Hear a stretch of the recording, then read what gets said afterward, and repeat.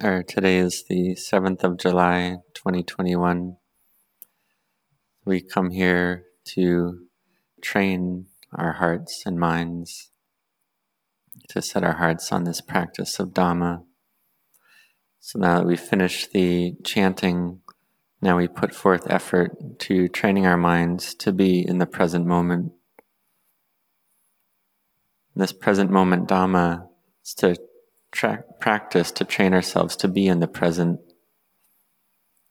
to see that whatever happened in the past has arisen and ceased in the past, and whatever will happen in the future will arise and cease in the future. And whatever materiality and mentality there is in the present, it arises and ceases in the present. So we think of the past, and we may wish to fix or change things in the past, but this cannot be done. And the future has not yet arrived. So whatever we proliferate or think about in terms of the future, it won't be exactly the way we think of it. So we train ourselves to have a lot of mindfulness in the present moment, to put forth effort to be mindful in the present, to see arising and ceasing in the present. The Dhamma that the Buddha taught on Asalaha Puja is this nature of arising and ceasing. Whatever is of the nature to arise is of the nature to cease. And this is normal and natural. That whatever it is, all things which arise, whether it's materiality such as the body composed of these elements of earth, air, fire, and water, or human or animal, and also Vedana, or feelings that arise in the body and mind. There's also the brain with memories, with knowing. And it may be the case where the brain has some problems, but the citta, the mind, knows that the brain is unable to recall, unable to remember. For instance, one may forget the name of somebody, but one's able to remember their face. One's able to remember that one had a liking or a disliking. Even from a long time ago, it's possible to remember this. So we may remember the past and remember this liking or disliking, but it's arisen and ceased already. And whatever conditions, whatever sankharas there are, whether meritorious or demeritorious, they all arise and cease. All thoughts, all proliferation in the past have all arisen and ceased. And this clinging, this attachment has clung to materiality and mentality as self in the past as well. All the objects of the six senses of the body, the eye, the ears, the nose, the tongue, and the mind is all clinging to them all as self in the past. And there's also the aggregate of consciousness, which is aware of these memories and feelings and so on. And whatever pleasure or pain that arises in the present knows this as well. And the Buddha taught to put down the past, not to proliferate about the future, but to be in the present. And so we practice loving kindness meditation, metta bhavana. May I be well, may I be happy, may I be free from affliction, free from enmity, free from ill will. May I be free from suffering. So one spreads loving kindness to oneself in this way. And similarly, spreading loving kindness to all beings. May they be well, may they be happy, may they be free from affliction, free from enmity, free from suffering. And why is this? Well, it's because all beings already have their own karma, so we don't wish to add anything to it. We don't wish them any harm or pain. And so we see that materiality and mentality, it's all not self.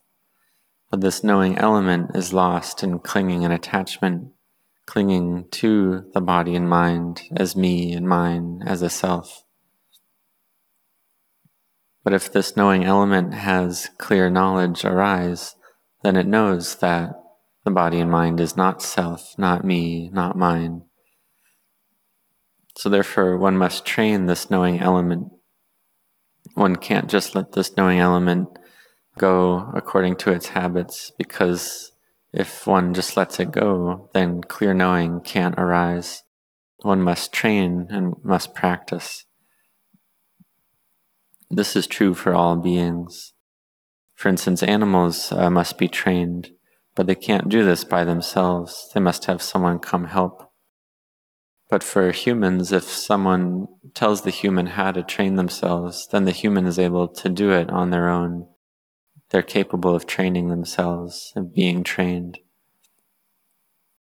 And this is a type of merit, to have a brain that is able to be trained. For instance, animals, their brain may feel more like a 3-year-old and not progress beyond that. They're not able to develop and be trained like a human can. So this is our good fortune, that we have minds that are trainable, that can be trained to know clearly the present moment, which we call mindfulness. So when the breath comes in, we know this. And when the breath goes out, we know this. We cultivate loving kindness, and we practice in this way. Practice not to have anger, not to wish harm on any being. Because these lives of ours are unstable and impermanent, they must end in death. All lives end in death for sure. And there's no one in charge, there's no owner of the world. Being in this world, while we're here, we have the chance to build parami, spiritual virtues, to give rise to more and more parami in our minds, to give rise to more clear knowing in the mind. So therefore we train ourselves in sila, in virtue. And the benefit of sila is that the mind is peaceful and at ease, able to be collected in samadhi. And this samadhi is something we must cultivate a lot. And we can look at the story of Venerable Anyakondanya, who was a Brahmin youth who prophesied that Prince Siddhartha, the Bodhisattva, would become a fully awakened Buddha for sure. And out of 108 Brahmin priests, he was the only one who gave this sure prophecy. The other 107 Brahmins said that the Prince Siddhartha had 2 options. He could either become a fully self-awakened Buddha, or he could become a wheel-turning monarch. And this was based on observing the physical characteristics of Prince Siddhartha's body. So after giving this prophecy, the young Anyakondanya trained himself in samadhi for a long time, because he knew that the fully awakened Buddha would come one day. And when this day did come, the fully self-awakened Buddha arose in the world, and the Buddha entered the bliss of liberation for 49 days. And upon completion of this 49-day period of savoring the bliss of liberation, the Buddha considered who to teach, and he saw that Venerable Anyakondanya was capable of understanding the Dhamma along with the other 4 ascetics. So the Buddha, through his loving kindness, went to go teach the group of 5 ascetics. But upon arrival, the 5 ascetics didn't want to listen to the Buddha. But the Buddha said softly and sweetly, "This, what I'm saying, have you heard this before? Have you ever heard me say that the fully self-awakened one, the Tathagata, has arisen in the world? Have you ever heard me say this?" And the 5 ascetics had never heard this been said. So therefore, at this point, they were ready to listen to the Buddha teach. And at this point, Venerable Anya Kondanya was already old. We can think that perhaps he was about 20 years old when he gave the prophecy for Prince Siddhartha, and then he waited for 35 years for the Buddha to arise in the world. So perhaps he was roughly 60 years old at the time of the first teaching. And he really set his heart on listening to this teaching. And what the Buddha taught is that whatever is of the nature to arise is of the nature to pass away. He taught the truth of reality, the truth of nature, that everything is of the nature to arise and cease. And for ourselves, we may wish for eternal life. We don't wish for arising and ceasing. And individuals may practice absorptions, they may practice jhanas to a high degree, bringing their mind to refined states of deep samadhi. In this way, the mind is at the level of a Brahma deity, even a formless Brahma deity. But still the mind in this state has not overcome suffering, has not succeeded in overcoming suffering. But for an individual who has a high degree of samadhi, they're able to see the Dhamma and succeed in this easily. For instance, the two teachers of the Buddha when he was still a bodhisattva, Alara Kamala and Udaka Ramaputta, the Buddha saw that they would be ripe to receive the teachings, but he wasn't able to teach them because they'd already died and gone to a realm where they're not able to receive teachings. But Venerable Anya Kondanya, he was able to listen and understand the truth that all things are not self. He saw the Dhamma. And this was in the Dhammacakkappavattana Sutta, the discourse that set the wheel of Dhamma turning, where the Buddha taught as well the Four Noble Truths, the truth of suffering, the cause of suffering, the cessation of suffering, and the path leading to cessation of suffering. And one sees that all materiality and mentality is suffering, it's unstable. And when one sees this clearly, the mind becomes bright. This is seeing the Dhamma. So after this first discourse that the Buddha taught, 2 days after, 3 days after, 4 days after, 5 days after, the Buddha continued to teach the 5 ascetics, Venerable Assaji, Venerable Mahanama, and so on. And they succeeded in realizing stream entry one after another. Like Venerable Wapa. And the Buddha taught about not self, the truth of anatta. And so they'd already realized Sotapanna, each one of them. And at this point, the Buddha gave his second discourse on not self. And the Buddha asked the group of 5 ascetics, are the 5 aggregates, the body and mind, is it permanent or impermanent? And they said, impermanent. And the Buddha asked, is it happiness or suffering? And they answered, it's suffering, it can't last. Then the Buddha said, well, if it's unstable, impermanent, and it's suffering, should it be clung to as me and mine? Is it appropriate to cling to it as self? And the 5 ascetics answered that no, one shouldn't cling to it as self. So at this point, the minds of the 5 ascetics gathered together, and they realized full awakening, arahantship. This was at the deer park at Isipatana. So therefore we contemplate our bodies, we contemplate materiality. We can ask, is it permanent? Is it stable? And the mind sees that it's impermanent, it's unstable. And you can ask the mind, well, have you ever seen the body, seen any aspect of it that's permanent and stable? And you can just look at the breath, see the breath come in and out, arise and cease. And one can ask, oh, can it last? And the answer is no. So every day we see the COVID virus spreading, and we see that the virus destroys the human body, destroys the lungs and other bodily systems.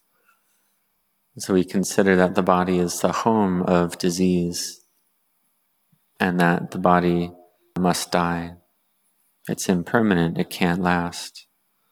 If it's an older person, then they may die quickly, and even young people also can die from this. So therefore we should be careful. We should be careful and realize that our lives won't last forever. But while we are alive, we have this great opportunity to build merit and goodness. Just like we look at nature and we see that leaves are always falling from the trees, fruits are always falling from the trees. Nature is teaching us all the time, teaching us about impermanence, that things are impermanent and unstable, and this is their nature. They degrade and pass away in time. All phenomena, all objects pass away like this. It's all impermanent. Or we can look at the example of animals eating up wood and eating leaves and objects degrading like this. So this is the way of nature. This is how it is. Or we can also see there may be an accident. There may be a fire spreading, whether caused by nature or caused by humans. And this fire can consume very large areas.